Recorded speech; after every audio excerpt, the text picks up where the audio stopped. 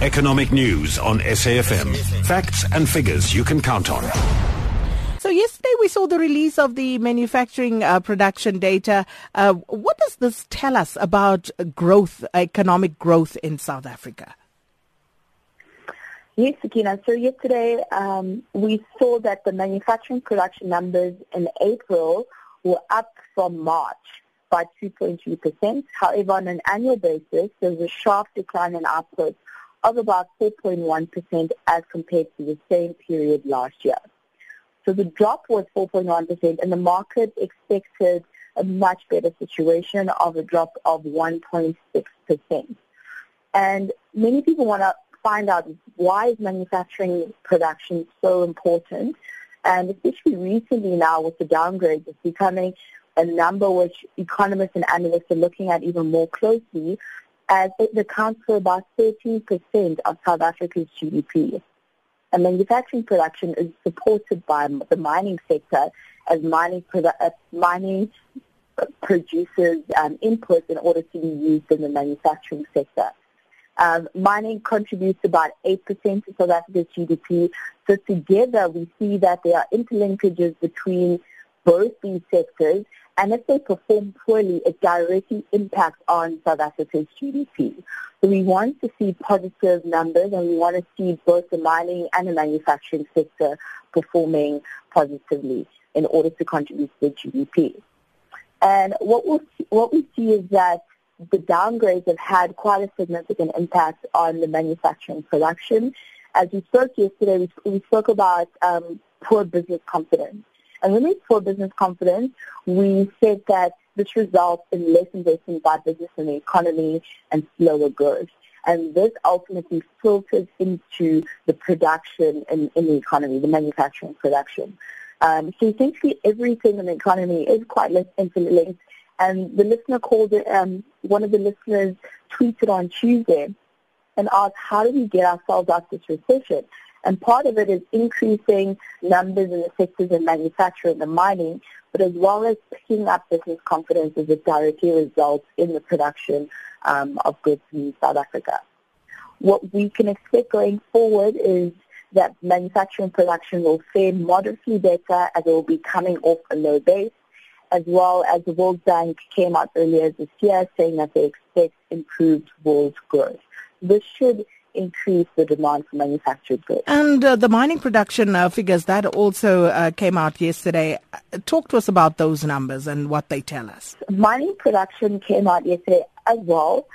Growth in mining production has slowed down, unfortunately, to 1.7% in April as compared to 15.4% in the same period last year. Mining production also decreased between March and April this year by 1.6%. And as I mentioned earlier, that mining production constitutes about 8% of South Africa's GDP. So these numbers are very important, and we want to see an improvement in the mining production sector. And the factors which contributed to this poorer mining production results is that it was coming off a high base already in March. So it would be difficult for those numbers to be sustained at such a high level for the remainder of the year. Also contributing is that we've seen commodity prices have softened from the high that it came from after Trump was elected. The commodity prices rallied during that period. And now we've seen that Trump's infrastructure plans haven't really come through, and that has had an impact on commodity prices. Other local factors contributing, of course, is political uncertainty, low business confidence, which again results in low investment in the economy, and this heavily weighs down on manufacturing and mining production. And just very quickly, the ECB interest rate announcement, the outcome of that, Fundiswa? The ECB came out yesterday with its announcement of the interest rates and their forecast for economic growth. They forecast increase in the Eurozone. They no longer expect a 1.8% increase in growth, but now it's been revised up to 1.9%, and interest rates were kept unchanged, which was expected by the market in any case. And with the announcement, people were looking carefully at the words which were used by the president of the ECB. So we were no longer looking at what did he say. They were more so looking at what didn't he say and comparing it to previous statements and announcements which he made. And in his statement, he removed the language of that the ECB could lower interest rates. And this was likely to be informed by the improvement in the general European zone economy and the recent economic data which has come out. And this data indicates that there's been growth in the economy in the Eurozone, which is likely to result in increased inflation. And we know that we want increased inflation in the Eurozone so that they can increase the interest rates. And we know that currently the Eurozone has negative interest rates. Another important aspect in the ECB's announcement was that they mentioned that their bond stimulus program will be stepped up if the economic outlook worsens.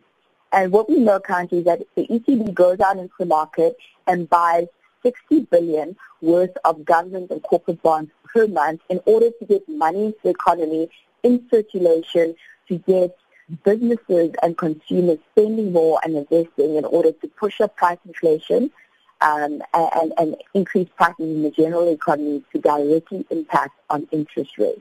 So this is a signal that the ECB is not going to tighten monetary policy as yet, and that the economy still needs support from the ECB in order to increase the weak inflation that we currently see in the economy. Well, Fundiswa, thank you so much and have a good weekend. Fundiswa Nkuta.